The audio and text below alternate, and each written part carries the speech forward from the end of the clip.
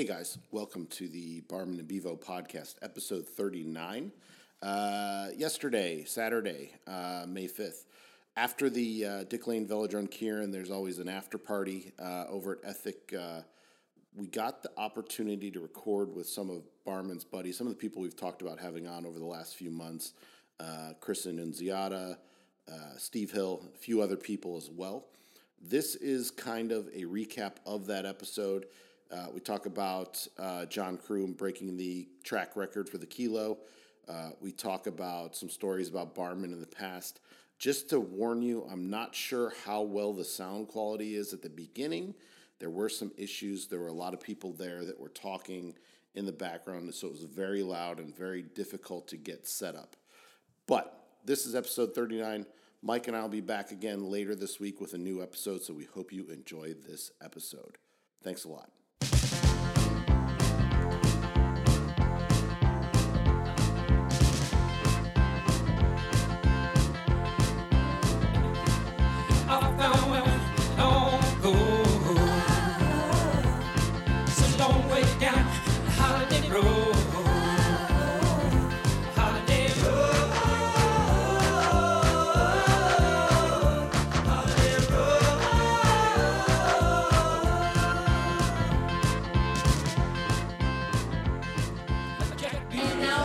All right, welcome to episode 39, the Barman and Bevo podcast. As you can see, Mike, Barman, my notes are blank. We're going to have to start somewhere. No script tonight. We're going old school. A couple special guests with us tonight. We got Chris Annunziata, who we've talked about many times having on. Yep, glad to be here. And, how long have you been using my name in vain? Several years. Steve Hill's also here with us. We're going to do a separate episode with both of these guys, but in the future, they're both here now. Available. After the Dick Lane Velodrome Kierin, rained out. So we're here at Ethic recording.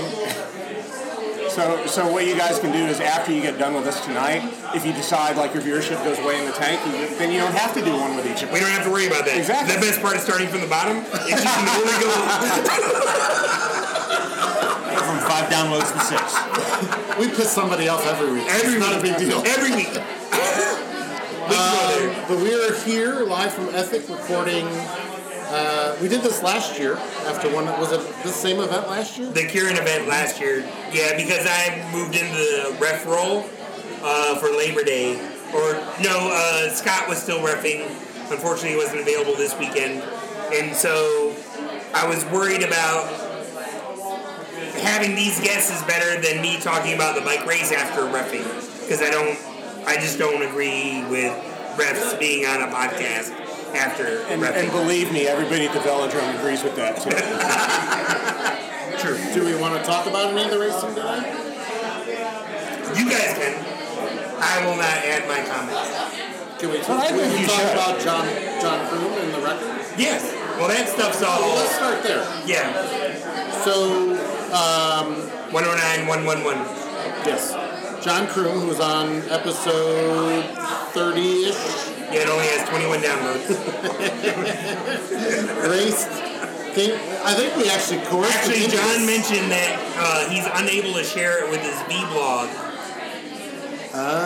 stuff. Gotcha. That explains why it's so low. Well, we can still share it on Facebook and Twitter. Well, not 100%, but maybe we can do a better job. Yeah. So we just mentioned that. We've got to cut that episode anyway, or should have cut that episode. So John, based on a conversation we had on this podcast, came for the race. Yes. You got him to go after the Dick Lane we both agreed. Kilo record. We both agreed because it's always nice on the pro race to actually have something a little bit different, especially leading in at 6 o'clock. Whether you have the motor paced flying lap record, and everyone asks, how do you get to do the motor pace flying lap record? It's like, well, you win 2 elite kilo titles, and maybe if you ask the promoter very nicely, you may be able to get a record attempt. Or in that case, the promoter asks you. Yes. Steve, what is that? So basically, it was just a flying lap with a motor pace leader. So basically what happens... It's really what we did 10 times a week for 8 weeks. A billion years. Over and over and over again. And what's that record? Was it 18.6? Something like that. I dropped you off on one Too slow. Are we already getting into story time? So, all right, story time. We're gonna start story time with. So Steve shows up with his 80cc Kawasaki motorcycle. 100. It was an 80. 100. Was it 100? It's a KE 100. Was it? Yes. Are you sure? Yes. All right. So Steve starts getting a little bit better and a little bit more fit. And he starts hitting the rear wheel of the damn motorcycle and screaming at me, up, up, up. So Steve goes back to his coach, a good friend of both of ours, is like, hey, I'm having a hard time. You know, the motorcycle's like, well, if you want to win championships, you better get better equipment or you better get better. Is that it? Yes. Did you get the gas can repainted? No, that's the KE 100. It's the same motorcycle. Oh, same motorcycle. Yeah, they don't make a KE 80. So it was a pretty good motorcycle up to about 44 or 45 miles an hour. So when Steve would actually be in race mode about July, he would be hitting the license plate has nooks from his bicycle tire as he's screaming at me to go faster as the suspension is bottoming out between 3 and 4 and all the energy is going through my spine into my neck and all I can think about is I have a guy going 45 miles an hour behind me. I am not changing my line. I don't care. I will not change my line. So, to answer the question, it's a flying lap with a motor pace lead-in. So how many laps did you do? We did 2. Yeah. One to settle in, and then the other one to get to speed. Yeah. The DLV is a little odd because the transitions are off, and so you lose a lot of energy. So you have to be really careful about how you lead. Yeah, if you do come 200 and everything you do. In this case, you're coming out of 4. And you're trying to go as fast as you can into the start-finish line. Which is uphill. If you come out of 4 too fast and you're too up far near the rail, you're going airborne. Yeah. Right, because the transition's so steep. So it's really tricky to do. Mm-hmm. You kind of have to be low in 4, and then the motor has to be cranking. And does that record still stand? I believe so. Mainly because nobody else has tried to do it. No one else won't let anyone try. No, it's not me. Other people have asked how they get that record. And the answer is always, well, you're not going to get it anyway, so you're not going to attempt it. But the other record I still have. The 500. Yes. Standing start actual 500. The actual 500 distance. Yep. Which Howard would probably take a crack at in September, I think. Yeah. He's pretty close. Yeah. But Howard doesn't quite have that. He's a little bit more spotty than other athletes about when he's going well, and it's really hard.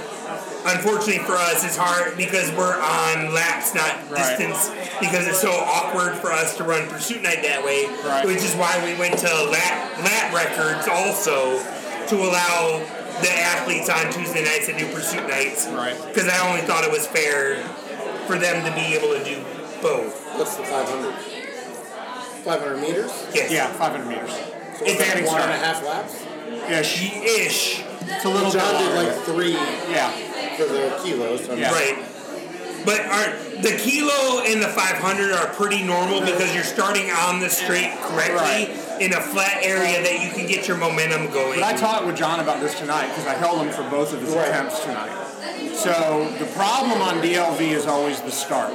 Yes. Right? You're either starting uphill or downhill, but neither set of turns is really good to do a start through. Yes. And the key to a 500 is the start. Period. There's no you have a bad start, there's no way to make it up in a 500. Crooms missed the record on the first try by 1/10 of a second. And he had a bad start. I don't want to say a bad start.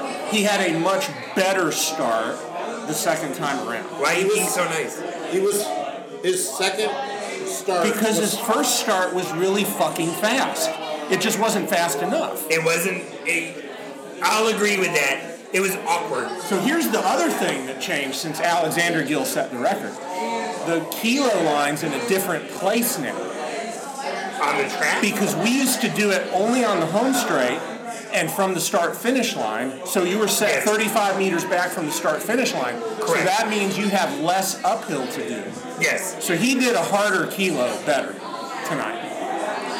Yes. Because the start now sucks by an additional 20 meters. Yes.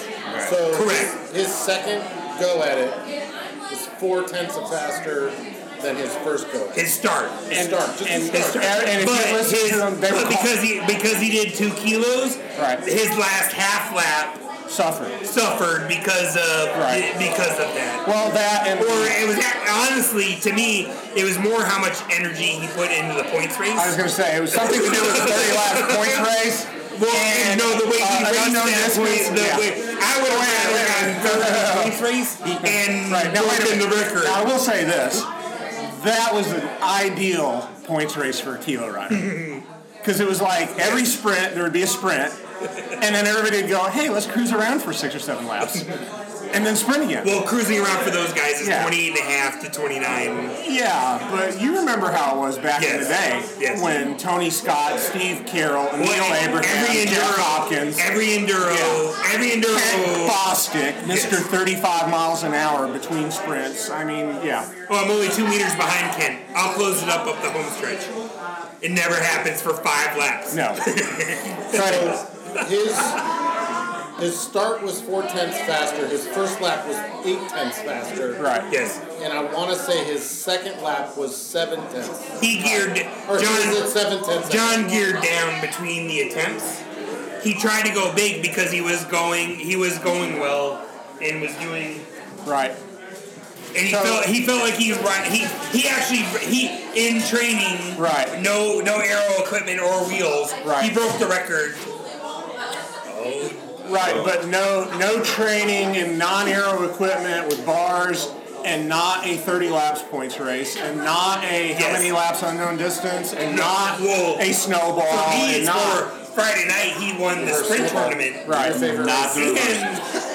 and he won the sprint tournament and the A10 lap. Right. Crew. Friday night. Yeah, over the weekend. I mean, he'd been really. He was winning everything. But the point I'll make is that when Alexander Gill set the record, it was on I believe a state championship day. Yes. And it was his first event. Yes. Right? So he got an ideal warm-up. He got to come out, warm up exactly for the event. Yes. Right? And then go out and just do that event.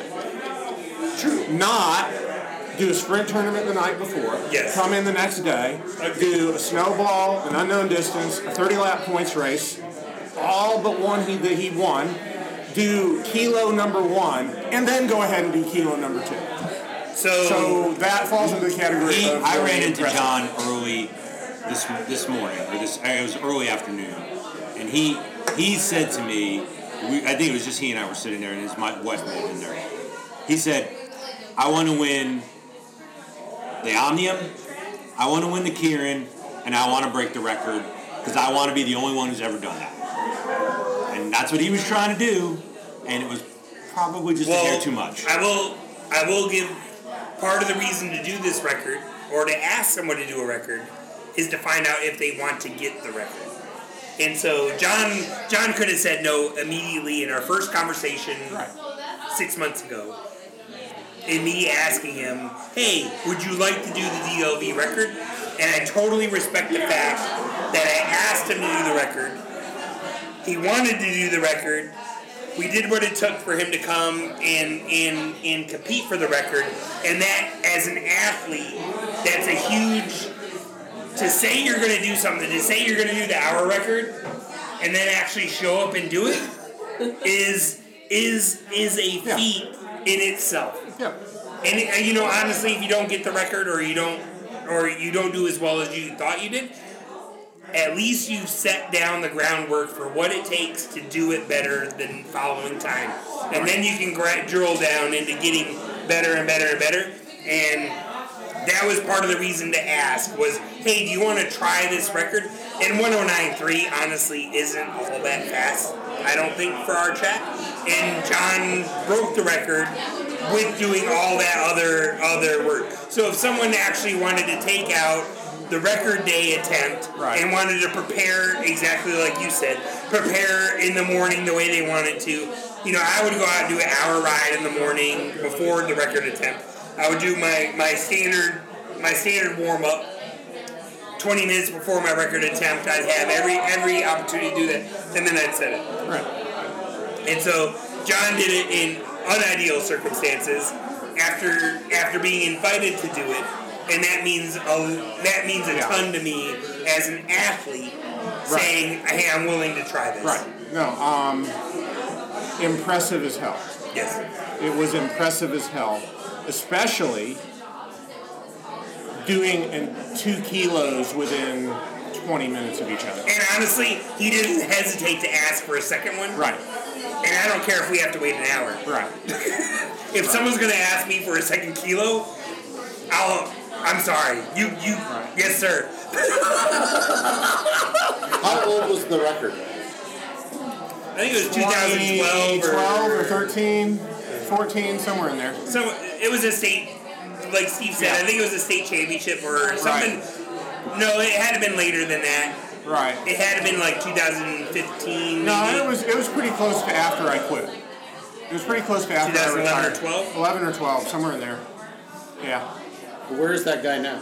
Alexander Gill is still... Actually, I saw him at Twilight on Saturday night. He was in the mountains riding. We miss Alexander. We miss our Florida friends. Yeah. What other records are there that we don't know about? We can come up. I mean, promoters can come up with a billion records. First fall out of the tower. I mean, I've never tripped down the steps. Thank you.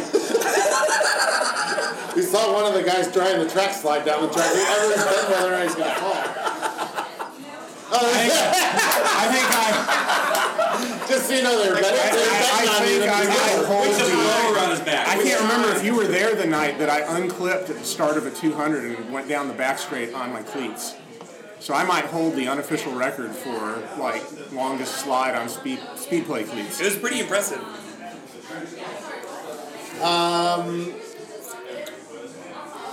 When's the next event at the Velodrome? Well, we do our usual events. We're not going to do another pro race until September, Labor Day. Masters Nationals. So July 4th and Masters Nationals are in the same weekish. So for us to do a summer event, and it's not just the competitors, it's the volunteers that go to do Master Nationals. Wednesday is actually July 4th. Yes. And so it's unfair to do Rider of the Year points on July 4th if you have an opportunity to do. We might do something social and not race-oriented on July 4th. Maybe a little barbecue or something. And so this was just, and we're fully volunteer organized at the DLV this year. So it seemed like the perfect opportunity to just drop the July race and move everything into Labor Day. Well, let me ask you this, because I missed that meeting. Why didn't we move the May event and the September event closer together to do a June event and a late August Well, we've event? always done opposite of Twilight because it's a season opener. And being in the South, usually we open our season a few weeks, or we do our large event to try to get folks from other tracks to come to our velodrome first before they head out into their track season. You being from Minnesota know you guys open in May. Yeah. Open in May, first large event June-ish. Yep. And so it's always been our opener. So we start our season in April, and then we have our large event May before to try to entice track-specific folks to come to our velodrome to compete. Fair enough. Good question. Do you think we could get a more competitive field if we did it later? So Steve's Not necessarily. suggestion is to flip the two events and do the Kierin in September, because everybody who's fast in the United States is looking for a fast event to do leading up to Nationals. And that's the perfect time to do it because it's dry. It's the driest month in Georgia, period. Unless you have a hurricane. Unless you have a hurricane, which we had last year. But that's when all the really fast guys are going really fast. And the enduros, they really don't need a track event to go do fast things. They can go do criterium It's stuff. in the books. It just hasn't been done before. Yep. And we've kind of shown that we are flexible in our programming and what we do. So we aren't necessarily against it. It just it just hasn't necessarily come up. We've always done the Kierin in May. Pete Wicker, our fantastic sponsor that loves the Kierin, had his own T-shirts printed for tonight's event. His son's in the Youth Cycling League. It's always been that way. So you've done the Kierin how many times? It was either 2 or 3. 2 or 3 times? Yeah, because it had just started. I mean, we just started a specific Kierin event as I was getting out of racing. So right. What? I don't think there's anything else really to cover because it was a shortened day. Shortened day.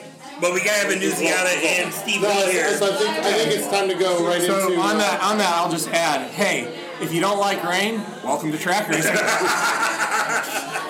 Well, I was gonna say, why don't we just dip right into the Barman stories? It's like, Steve. You got better ones than I do. Tell the one you told me at the barbecue. Which one was that? Because I told you 3. About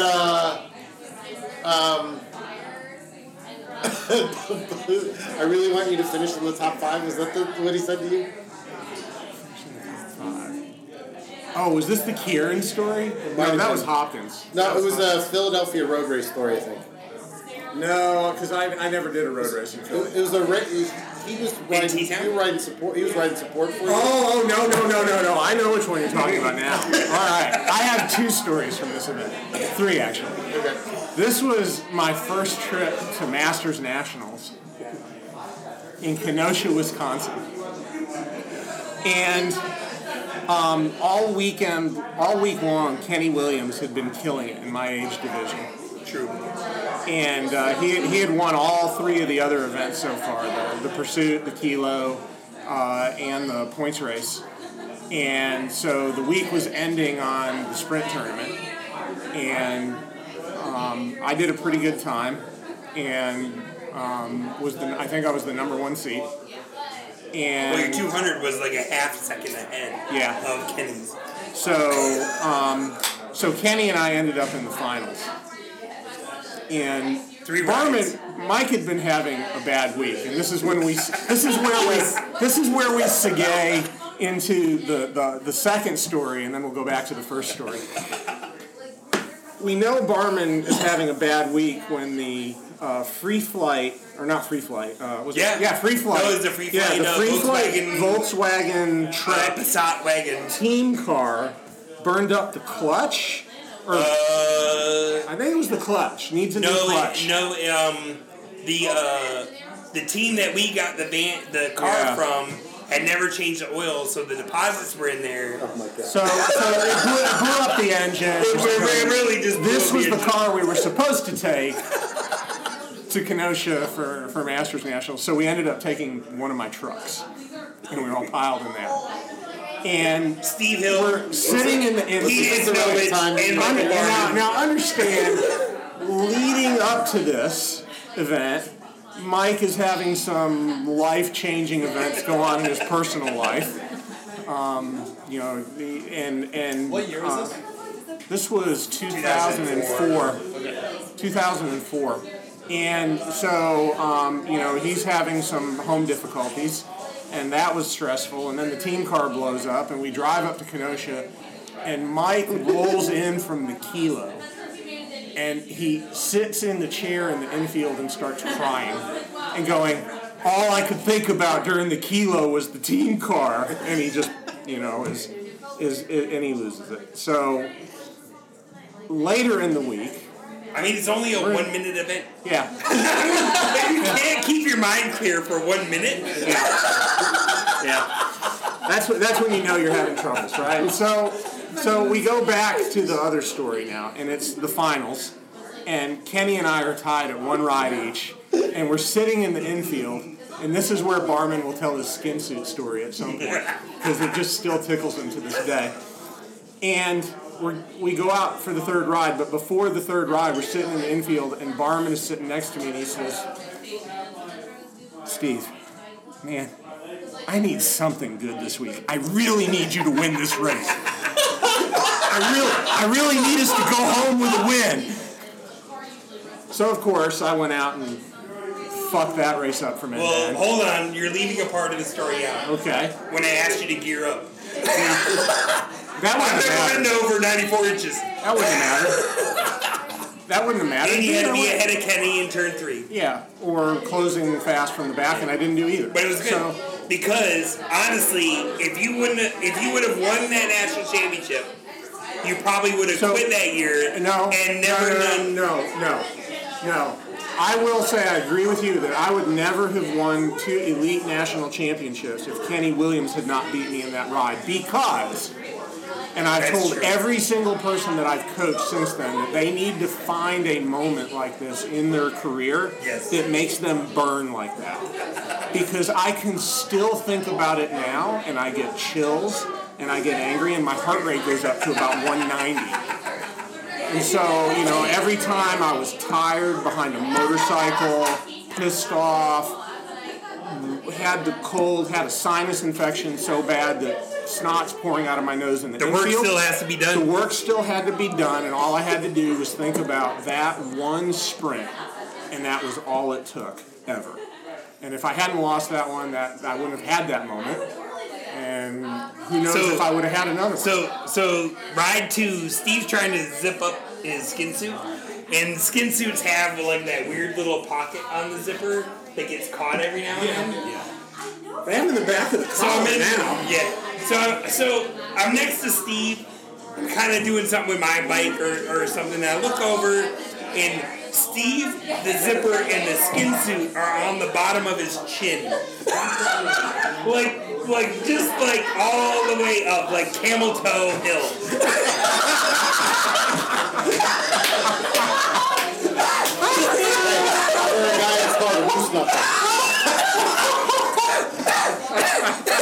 I'm like, I don't usually help dudes out with their skin suits, no matter how good of friends we are. Unless you're in Midtown. But I'm like, hey bro, let's hold on a second. Let's think about this. Hey, was that the same trip that we came up? Because that was me, you, Pete, and who else was with us? Well, no, Fran and Trini were in a separate. But who's in the hotel room with us? There were just four the 3 of us. I thought there were 4 of us. No, I think it was just the 3 of us. Because that was the trip we came up with the skin suit joke about what's the worst thing than pulling on a skin suit. Your skin suit the next day and it's wet. What's worse than that? Realizing it's somebody else's skin suit.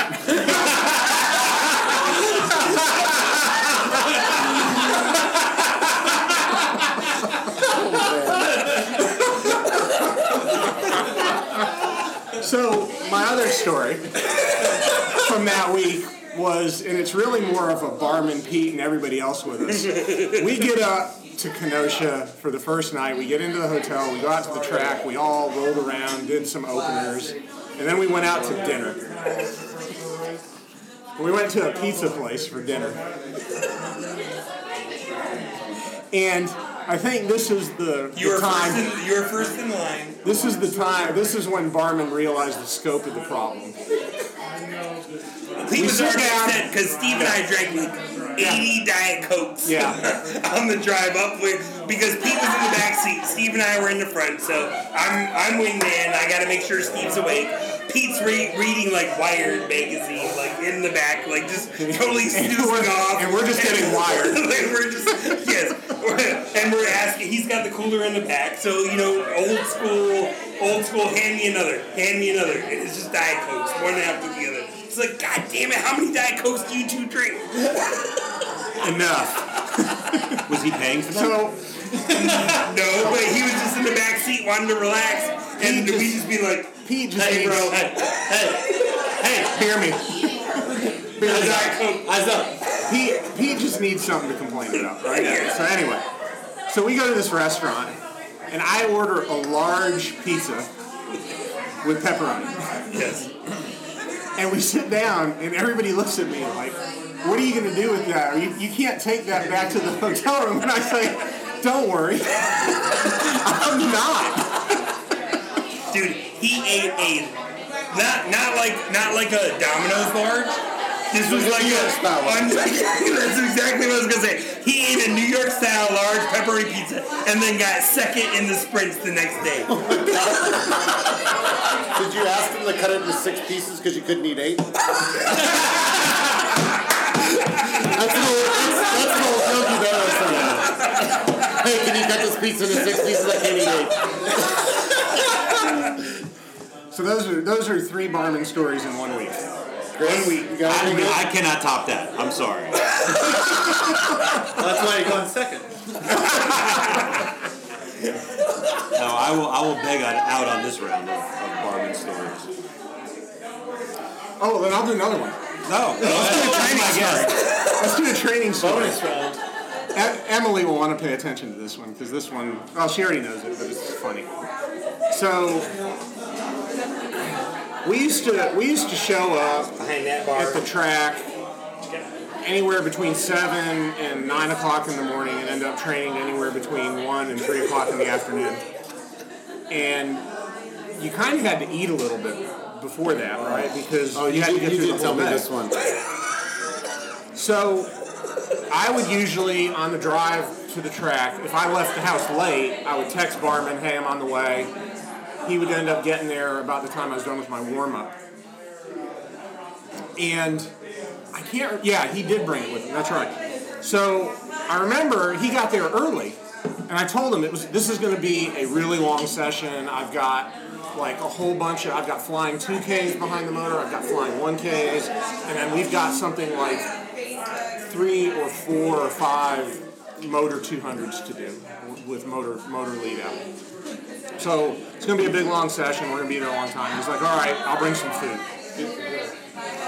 And I'm rolling around doing my warm-up and my jumps, and I'm looking up, and he's got this white tray in his lap, and he's just eating away, all right, getting ready. And then I just remembered what you were eating. he comes out and does his warm-up behind the bike, and then I do my first set of 2Ks. And every time we're going down the back straight, I see his left hand come off the bars and he goes like this. And he puts his left hand back on the bars. And then we roll in, and I think you were doing like points race stuff where you were trying to sprint. Usually I would do the sprint every 5. Come around the bike on 5s. And then if I was going good, I would do the take a lap on the midway point. Right. And then I would try to do 5s, and then we do burn off on the finish. Right. So we do the first set of that, and then we go back in, and I think I had to change my bars or change gears, or I had to change a wheel or something.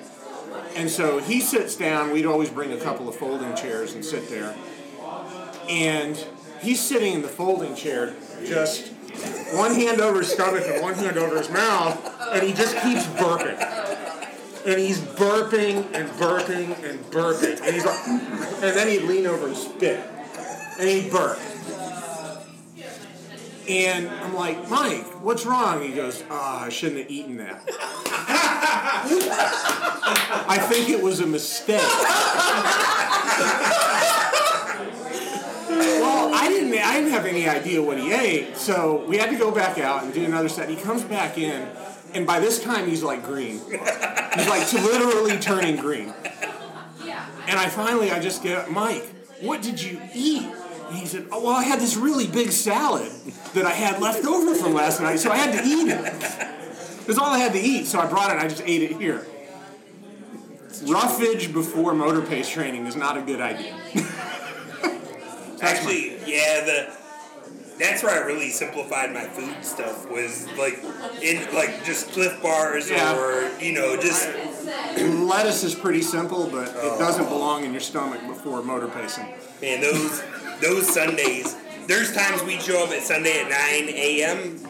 and by Steve, both Steve and Tom Machado, there's times I'd be leaving the velodrome at 4:30. Yeah. And we'd have 60 miles in our legs. Yeah. I went back and looked at a couple of, I looked at the odometer on the Kawasaki. Yeah. And before the Kawasaki 80 or got the 100? It's an 80. we put, Steve's still wrong. this is just motor pacing, we put 11,000 miles on the Kawasaki. Dude. That's 55,000 laps. I probably drove 8,000 of that 11,000. Wow. Because after I stopped racing, I'd still come down when I was in the rest, and I really wasn't physically able to ride any longer, but I'd still drive for Steve. Yeah. And So I will say that, the Kenny Williams thing motivated me, but without Barman, there would not have been 2 national championships either. That was going to be my next question about the national championships. Because I remember him telling me when you won. Yeah. Dude, it was incredible. What was your time? 104.2? So Masters was 104.5 in Colorado. ADT was 106 and 105. No, it was in the fours. No, I did 104. I did 104.9 in 08 with a horrible last lap because that was the year Taylor Finney showed up and did 103. The negative 102. splits. Mini Finney. Yeah. He hates that. Mini Finney? Yeah. Well, yeah, because he's 6 inches taller. He's dead. Doesn't matter. He's still Davis's son. I mean, you don't get out of the shadow. Right. It doesn't matter how old he is. So I went out. So Taylor went 2 riders before me, and then Jimmy Watkins went. What Taylor rode 104? Taylor rode a 103.2. 103.2. Was that one of Jimmy's first years? Yeah. He was only around for just a couple of years. Jimmy like 2 or ended 3 up years. beating me that year in the Kilo by 0.02 of a second because I went out. Taylor went, and I didn't know what kind of time he'd do because he'd not done a Kilo. So we just sat there and watched. And, I'm sure he'd done it in training, but... And he rolls a 103.2, and all of a sudden, all the tickers in my head are going, okay, that's a this start, that's a this first half lap after the start, that's a this second lap, a this third lap, and this a fourth lap. I did the first 3 things of those and then completely exploded on the 4th lap. So, but I think I had a 32.8 500 in that one. And your start just amazes human beings. You've always been there. When John and I were at the track on Wednesday before training, and I explained how you ride the Kilo. Because working with you and Machado and Howard and what's amazing is actually how differently the 3 people ride the 500. And how to drive those 3 people to help them get the fastest they can is completely different. You are much more of a gradual ups, and Tom is a snap at it. And the differences are so bizarre. So I was explaining to John, I'm like, if you go into light gear, you really got to be doing 39.5-ish, like just under 40 miles an hour on that. If you start uphill, then you really need to be going full speed into 3, and you can really float the rest of the Kilo and do a great time. Yeah. Because you have that maximum speed from the uphill start. Yeah. But if you don't get that maximum speed, that means when you see 2 to go and you're coming up the home stretch, you've got to you have to grind that speed out in order to get into 2 at a proper speed to be able to come down the backstretch. Because if you die on into that turn, there's no way to get, like a ski racer, you're never going to get that time back. If you don't hit that gate properly, you're never getting that time back from turn 1. So that's the thing that a lot of people miss about the track. Everybody thinks the home straight's the slowest part of the track. It's not. Turn 1, 2 is the slowest part of the track.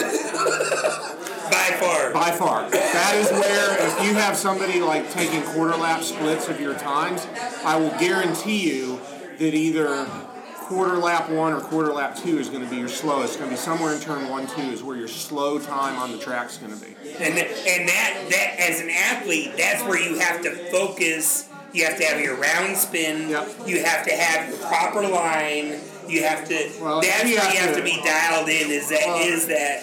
And really, more importantly than all that, you have to be able to absorb what the track is giving you because it's so bumpy through all the turns. Well, that too. That You're intro getting into slammed two around. is that suspension. I can get that suspension to bottom out at like 35 miles an hour. So everybody always worries about the big whoop-de-doo in turn 4.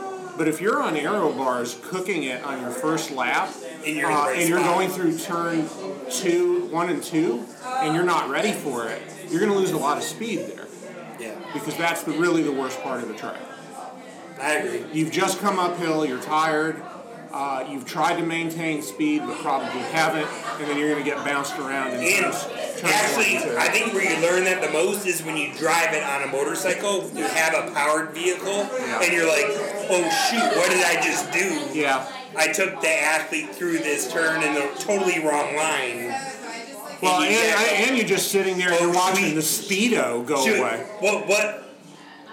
What workout did Bobby give us that we never did again because we did it Motor on that pickups. Wednesday night? Motor pickups. 1 and 2.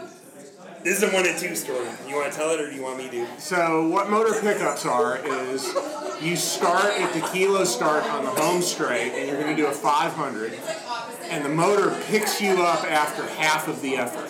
So you do the standing start by yourself with the motor above you. How do you drive that? With the motor above you. I'm waiting to hear this story. The motor parallels you around turns 1 and 2, and as you're coming down the back straight, the motor passes you, goes into the lane, and you jump onto the motor and finish the 500 on the motor. It's slightly perilous. Yeah.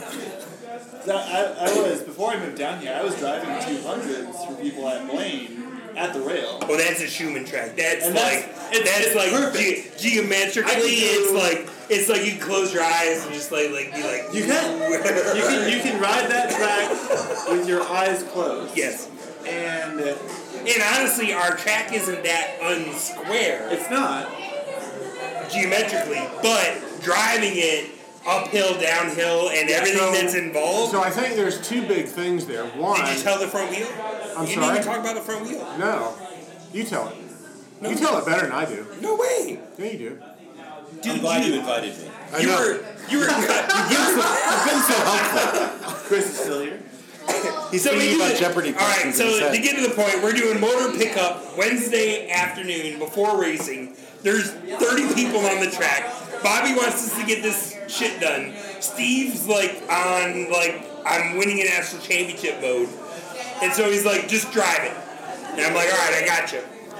So I drive it, and Steve runs his front wheel right into the back of the Kawasaki wheel, and the spokes are pinging. And I'm like, I've got my hand on the gas, and I'm like, there's no way I'm fucking letting off. I don't care what happens to Steve. I am not going to be the cause of him going down. His wheel collapsing is going to be the problem, not the motorcycle. And I'm just gassing it even harder, so I'm ripping more spokes out. Because I'm not going to slow down. I am not going to slow down. I'm going to... So Bobby comes back with, we're not doing those again. Well, that was the one night he's ever been at the track. Yes. Right? And I was like, I'm holding this wheel that's got like 2 spokes left in it. I was like, thanks for the brilliant idea, Coach. Which honestly, at other tracks, it would be motor pickups are fine at other tracks. Our track is not great. They're so hard to drive. Let's try it next week. Dude, I just remember hitting the throttle and hearing your spokes just ping, ping, ping, ping, ping. And there were 2 left. So where did the wheel get caught? In the axle of the Kawasaki, the spokes by the rim, not the hub.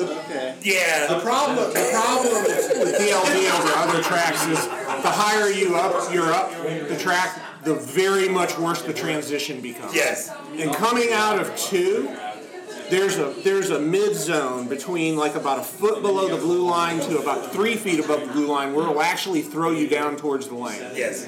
Which is what it did to the motor. And in the lane, you're tending to drift up and out, and we just came together as we came out of the... Well, we were trying to execute a motor pickup. And I'm executing the best I can, and he's executing the best he can. And he almost executed me. Oh my God. But I remember having my hand on that throttle, and I'm like, no. And you know, the Bobby's reaction was like 100% Bobby. Yes. Which was nothing ever flaps Bobby. It's just like he just says, "Don't do those again. We're not going to do those anymore." That's exactly how he said it. Do you have any stories or no? I can't beat these stories. I've only been doing this for 6 years. You're relatively new. I am. You probably don't have any barman stories. We lived together for 3 We lived months. together for Oh, 6 this is the guy. You like this guy. He moved down here. He's like, I don't know if he's staying or not. Well, Hodges is the one that he. Is that the guy from Minnesota? Yeah, he's Minnesota. Hodges is the one that, like, Sunday night when I'm at the Georgia Tech race in Auburn, he's like, "Hey, is that room still available?" I'm like, "All right." He's like, "When can I move in?" He's like, "Well, tonight would be great."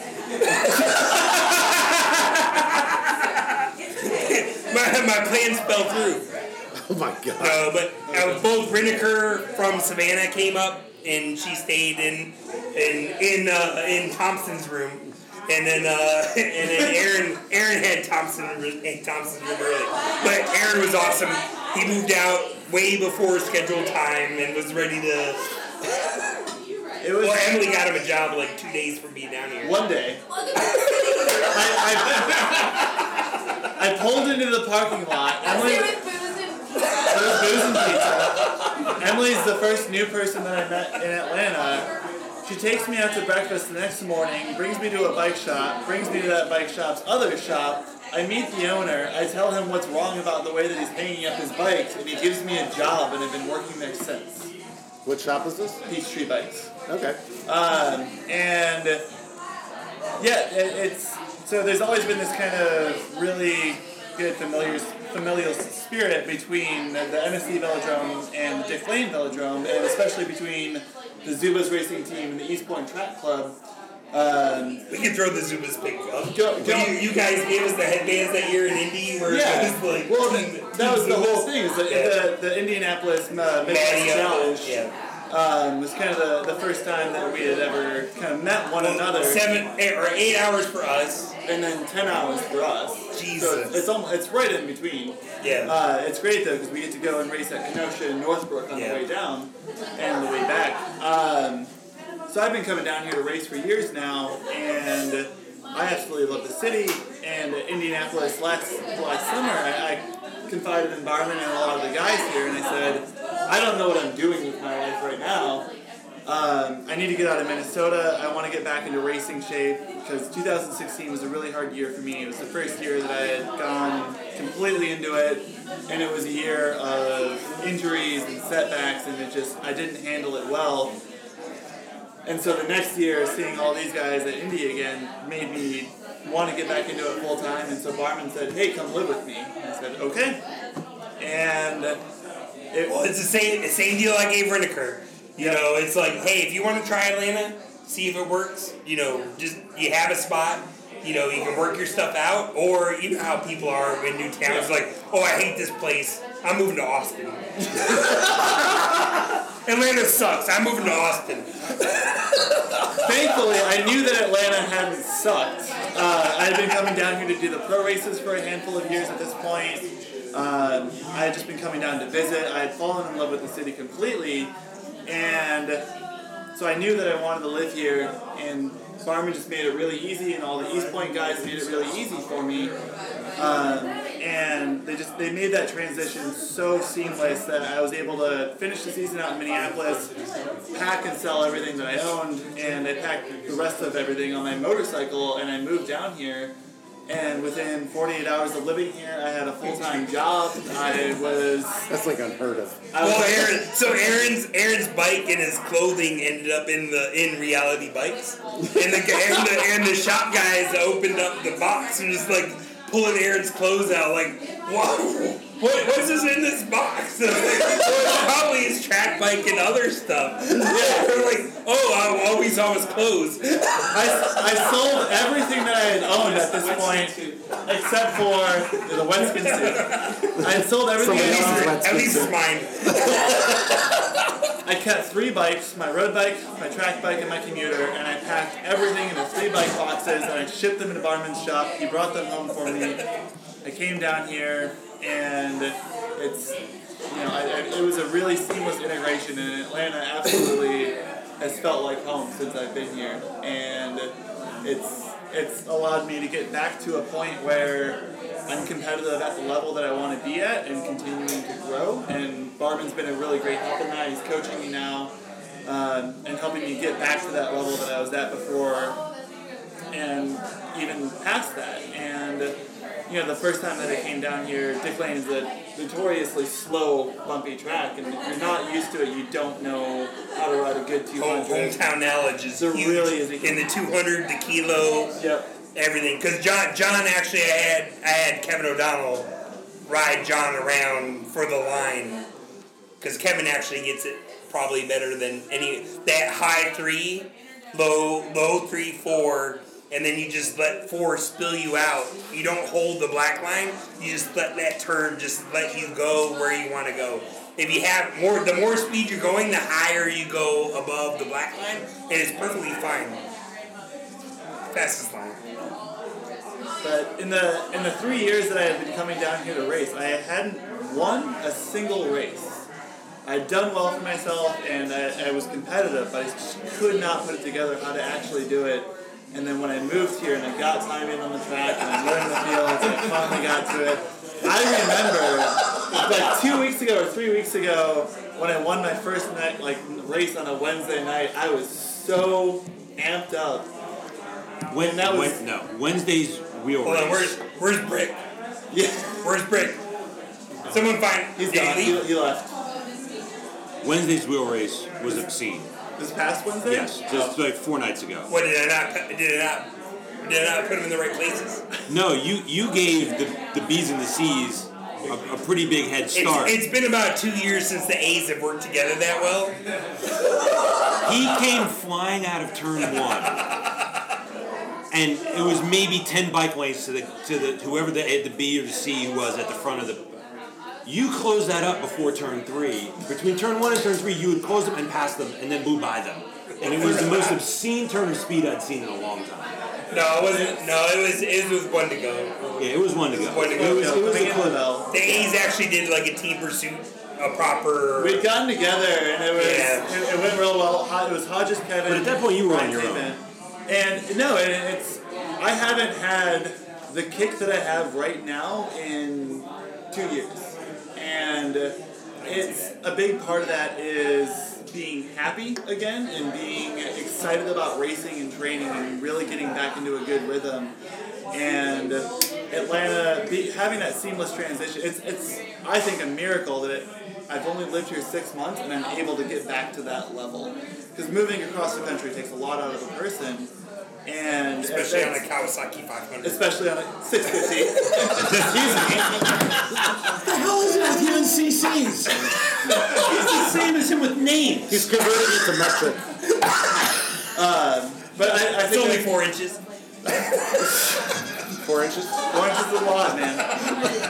4 inches. It's good that this is a visual medium. That's more than a tire. It's more for the room, too. 4 inches. An internet 4 inches.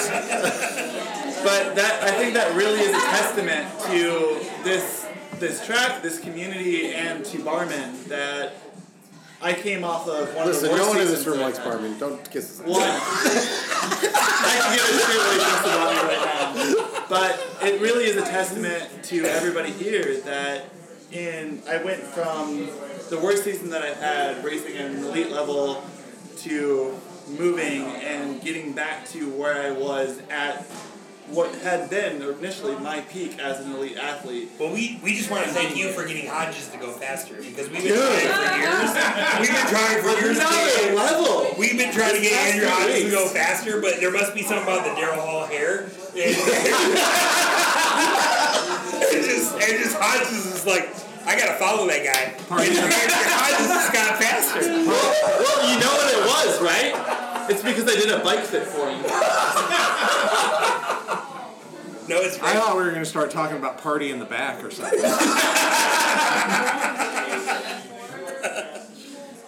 Do we want to cover the Giro, or are we going to do that Monday? We'll do that Monday.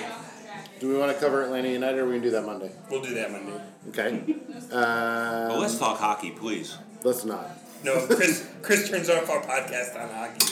No, fast forward. Don't worry. Oh, I'm sorry, the Devils aren't in any longer, so There might not be much more hockey talk. and there's no more Seinfeld famous people that are as New Jersey Devils. buddy. I was in the car yelling at you, Patrick Warburton. And not to bring it back around to this is why I got it 5 minutes hope later. they call. Because this shit pops into my head. And I'm like, you're like, who is that guy? He was on Seinfeld. What's his real name? I'm like, Patrick Warburton. Why it popped in my head beyond it? Why I know that? Why would I know that? He does enterprise rental car commercials. He's not like a real actor. Watching his other He show. was the original Tick. Yes, he was. I don't remember that. Yeah. I've been watching his other show. On the WB. The What other Rules show? of Engagement. My wife and I have been watching that on Netflix, and I can't believe I couldn't remember his name. He's the lead character in the TV show. I got it like just 5 like the minutes fact you're later. in the Volkswagen screaming at me. Oh yeah, no. At least people not around me. me in traffic must think I'm insane. God hates quitters.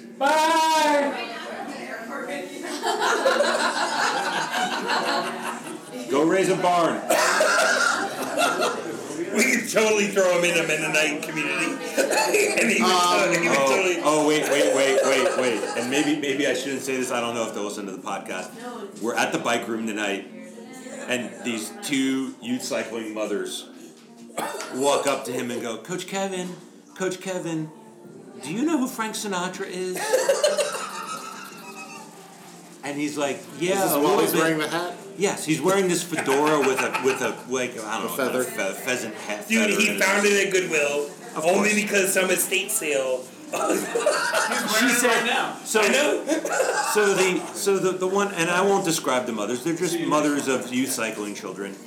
It's just so refreshing to see that you just did all that racing, and then you put the hat on, and you've got nice khaki pants on, and a nice button-up shirt. You look very, very stylish, and it's nice that. But he's wearing sandals with socks. Oh yeah. No, he's wearing Birkenstocks with socks, with racing socks. They walk away. The hodgepodge. We were just talking about you. 49. No, so the mothers walk away, and I look at him, and I'm like, you got to watch out for them. And he goes, really? I do? Oh my God. Well, at least he didn't have the suit on. Oh. See, again, visual medium. We really need to put pictures up. Dude, well, I mean, there's like 3 Kevin suits, and it just goes like really bad to somewhat bad to, well, it's almost... You get a free bowl of soup with that. None of them fit. No, like straight out of Goodwill. like just straight out. You want to plug anything? I got nothing to plug. You want to plug anything? No. Your Facebook page? We'll get these guys on again.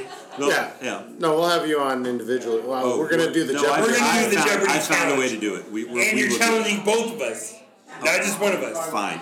We're a team. Okay. That means we get Is that what you agreed to? We or get no? 2 wrong answers. agree. Now, No, there's no gimmies in this. This is not buddy golf on Sunday. There's no gimmies and there's no mulligans. No. We What? get 2 We're wrong not doing a answers. greedy Sandy. Hopefully we can get it. Greeny Sandies, birdies, barkies. 2 strokes per hole. So he's got an Amazon Fire Stick. They just released it May 1st. What I heard, I've never heard this from your mouth, Mr. Annunziata. But I heard you were challenging both of us. No, I can't. No. I said we'll play We him. tried to play him as a team. Now I'm getting a little closer to the truth now. I said we'll play him as a team. That had nothing to do with me, but I will take that on. That's so, fine. no, do you want to... As long as it's not sports Jeopardy, because the two of you can... I bet right now he knows who the Vezina Trophy winner was in 1998. I don't even know what the Vezina Trophy is. What? That's a hockey trophy. The Vezina Trophy? Dominic. Annunziata Barman did. Dominic Hasek. Do I have to get the phone out? 1998. The fourth best goalie in history? I believe Two ahead of Bernard? 3 ahead of Berger. Oh, We already had this argument earlier. He was like, It's not an argument. how's Berger 7th? It's not even an argument. I mean, don't know. Bernard is not the 7th best goalie ever. I mean, it doesn't happen. Boom. Red Wings? Or Sabres. Sabres lost in the finals to the Stars. I Red Hall had can't. his foot in the crease. Hold on. Annunziata said he wasn't going to listen to any hockey talk. Alright. But if you ask me who won in 99, I don't know. Alright. We got to do that. We have to do a Ed skit. Belfour. Was that just a lucky guess? No. You knew that. I knew that You know one. that for a fact. I don't know who won in 99. Why 98 came out of my mouth, I don't No, know. because it's Sabres. It wasn't the Red Wings Hostic, it was the Sabres Hostic. But we got to do Jeopardy with like the buttons and like the full video. Like the three of us. Or you just say your name and that's your buzzer. Seriously, they just released an app on the Fire Stick. They have they've synced an actual game of Jeopardy with a phone app, and you push the buzzer on your phone. That's fine. And you speak the answer. But it's all three of us against each other, not the two of us. Well, you versus two can share a phone, and you can all buzz in, and I will have my phone, and I will buzz. No, I think it should be you and me against him. Are you sure? If the two of Well, us it's kinda alone like- aren't going to be able to beat him. The two of us combined As long have a as, chance. as long as literature doesn't come in or law. Geography, astronomy, What did Geography, I'm sorry. What did I call Annunziata's While he's here, you might want to apologize for your statements. No, you're not. No, we dealt with that. We dealt with that. Okay. It was very. That hatchet is buried. Okay. I just want to make sure we're all good. Well, Chris is a very good friend of mine. And Michael For a takes long care of me and Mrs. Annunziata. Yes. Miss Love. Mr. Love. Depending on the time of day. So we will get this organized. Absolutely. I We will check have this a out Jeopardy tomorrow episode. if I can. Yeah. And we'll get an You episode. can play it for free once or twice, and then we'll Can we pay put for it. Jennings on his screen? Ken Jennings? Yeah. I think somebody actually beat his record, and you would know. No. No one's come close No one's to that coming record. close. I thought It's like $1.3 million. Nobody's ever come I close thought to some that. guy went Yes, on a was run it- for like 22 Can days. I show up for this one and play Sean Connery? Or Burt Reynolds. Suck it, Trebek! Anal bum covers for $200. I'll take the rapist for 400. All right, we will have you on At some point in the future. some Well, I got a microphone so we can do multiple places. So hopefully that helps even this all out. I'll drive somewhere. I'll organize Jeopardy for sometime this summer. Yep. I'll drive up to Cumming. We gotta have wings first. We have to have wings with the New Well, we Zealand. have to have the wing bracket finished at some No, we point. got round one done. So we're making people wait. Okay. My wings last night at What? Taco Mac were awful. I had They Taco- were I had Taco Mac like wings this week, too. 0.2 wings. I ordered hot wings from them this week. I did too. I usually order The sauce is TMI. awful. It was awful. What is the point of coming up with the semi-objective matrix and then having head-to-head competition? Excuse me? Well, there's still subjectivity to that. Excuse me? There's no There's subjectivity to 12 that. there's 12 categories. And none of it is subjective. What was the one? What was it? Plating appearance? That's not subjective? Hold on. 5 minutes into the competition. Barman, that's not how you rate this category. We were at our first restaurant and the first argument already started on appearance. And he was wings only and I was more I go, have this to be Holistic. served in cardboard buckets.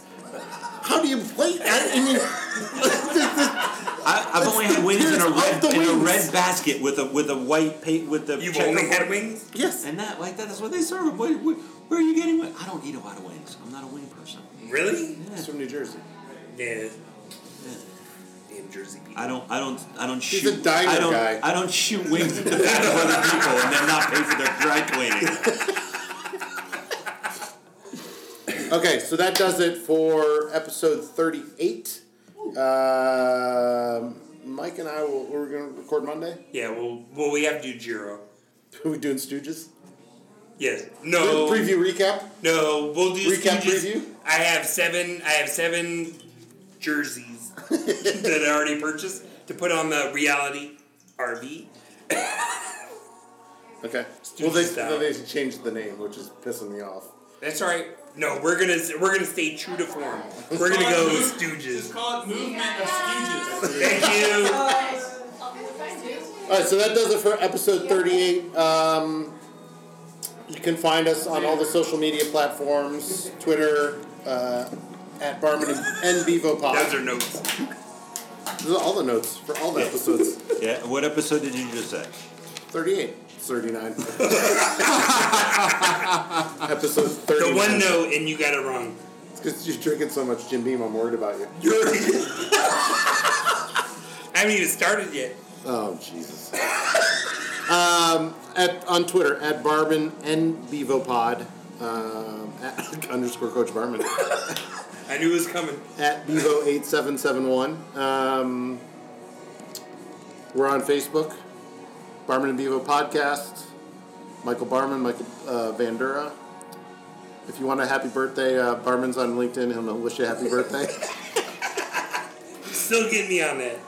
You did say congrats on my 6-year anniversary at my work. Hey, congrats. When was the last time we ever worked anywhere for 6 years? Never. Congrats, man. Yeah. We'll be back Monday with a new That's episode. a lot of banners. That is a lot of banners. I'm about to retire from the sales position, though. Really? Yeah. You have to manage people? Yeah. Oh, Jesus. Boss says it's done. Carve it up. We'll be back Monday. We'll recap the Giro. We'll preview the Giro stages for the week. We'll cover Atlanta United and their victory tonight against Chicago. And When did they lose? last time they lost was game 1. I know. They are in first place. First place. Woo! Surprisingly How many watchable. points? 22. Yeah, 22 points. Well, they got a game in. They have a game in hand on New York as well. New York hates that. We'll Europeans hate Atlanta United. They know what's coming. We'll recap NHL playoffs, and I don't know if there's anything else going on right now. We can talk about the NBA for 10 seconds. Okay, that's fine. Talk about LeBron. No. When I come back, I want to talk about Lance Armstrong. No, you don't. No, I don't. You said it earlier. Damn it. He said it's so hard to hate him because his podcast is actually pretty good. Did he? This podcast is good, damn it. I still hate him. Because he talks about a subject you love. No, even his other one, he's just interviewing, what's the other one, the random... The forward. The Ford. It's actually not bad. Yeah, if you're interested in the person he's talking to. Right. Half of them I do still. All right. So let's be honest. Lance has never been bad at anything. He was bad at No, you're wrong. I still think he's a douchebag. But Whoa. He's bad at being a I human didn't being. say he wasn't. There you go. I He's said- bad at being a human being. You want to start the tally of Have lives you- he's destroyed? Who's our president? Comparing Lance Armstrong to Donald Trump. No one's comparing them. Election saying- relevance. I mean, no, they are. They really are. You put someone else that's twice as shitty against them, yeah, that's what you end up with. All right. I'm not going to Right. argue with you. All right, that does All it. I'll say about the thing is, if you think there's anybody who raced against Lance Armstrong that wouldn't have stuck a knife in their wife's mother in order to win more races, you're insane. I know they all. We just got to see it all play out with Armstrong. Yes, exactly. I agree with that statement, and I don't think he should have been on the hook for the full amount when he was only 10% owner. And we've talked about I don't think that he should have lost this lawsuit because let's face it. Well, it's easier. There was nothing better for U.S. Postal. He didn't lose the lawsuit. He just wanted it to go away. Right, but he felt he was going to. And now actually Brunel's on because he didn't dealt with it less than Lance did. Right. And now he's on the hook for the rest. Right, but the argument, I mean, you have to show demonstrable harm. How did the USPS harm by anything during the U.S. Postal did? No, this stuff all went down 10 years after the fact. Yes. Right. And you can look at U.S. Postal's growth rate through the Armstrong era, and it's astronomical. Plus Trex, plus all the other sponsors. Nike, so to say he hurt sponsors is it's personal. Greg's personal. Greg and Betsy are personal. Everything else is business. All right. On that note, we are going to end episode 39. Thank you, everyone, for joining us, and thank you all, Chris, especially for adding all those great stories. I got a million of them. Mike has got some good Barman stories. We'll have to have him write them down. Write them down for next time. He's just afraid he's going to lose to me at Jeopardy. Us. No. It's come out now. It's the three of us. I get my own buzzer. Oh boy. You know we're going to get is our score added up together? I don't know. Are we negotiating? It's better for us to play as a team than to play individually. I'm not afraid of losing to Annunziata. Okay. No shame there. As long as there's not literature. Oh, I'm not afraid of losing. We don't get to pick we're not going to draft it. Oh, Whiteside's coming in. I think we got our fourth player in Jeopardy for the first time. The Bible. I think I can beat him. Oh. Thanks, guys. Thank you, sir. All right, that does it for episode 39. Thank you, everyone, for joining us. Sorry to be here so late. That's fine.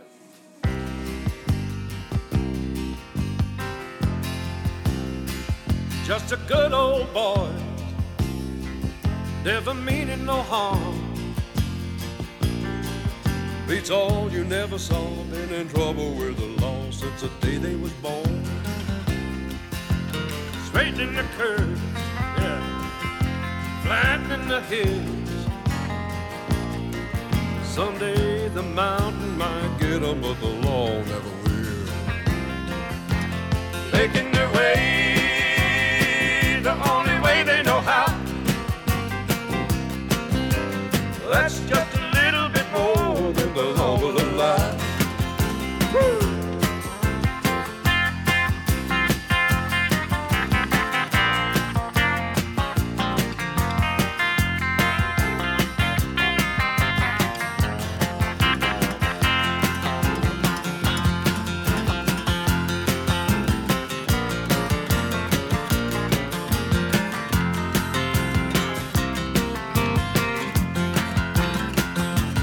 Making their way the only way they know how.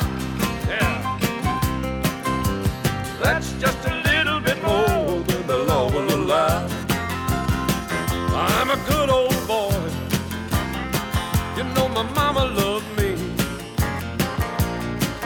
but she don't understand to keep a show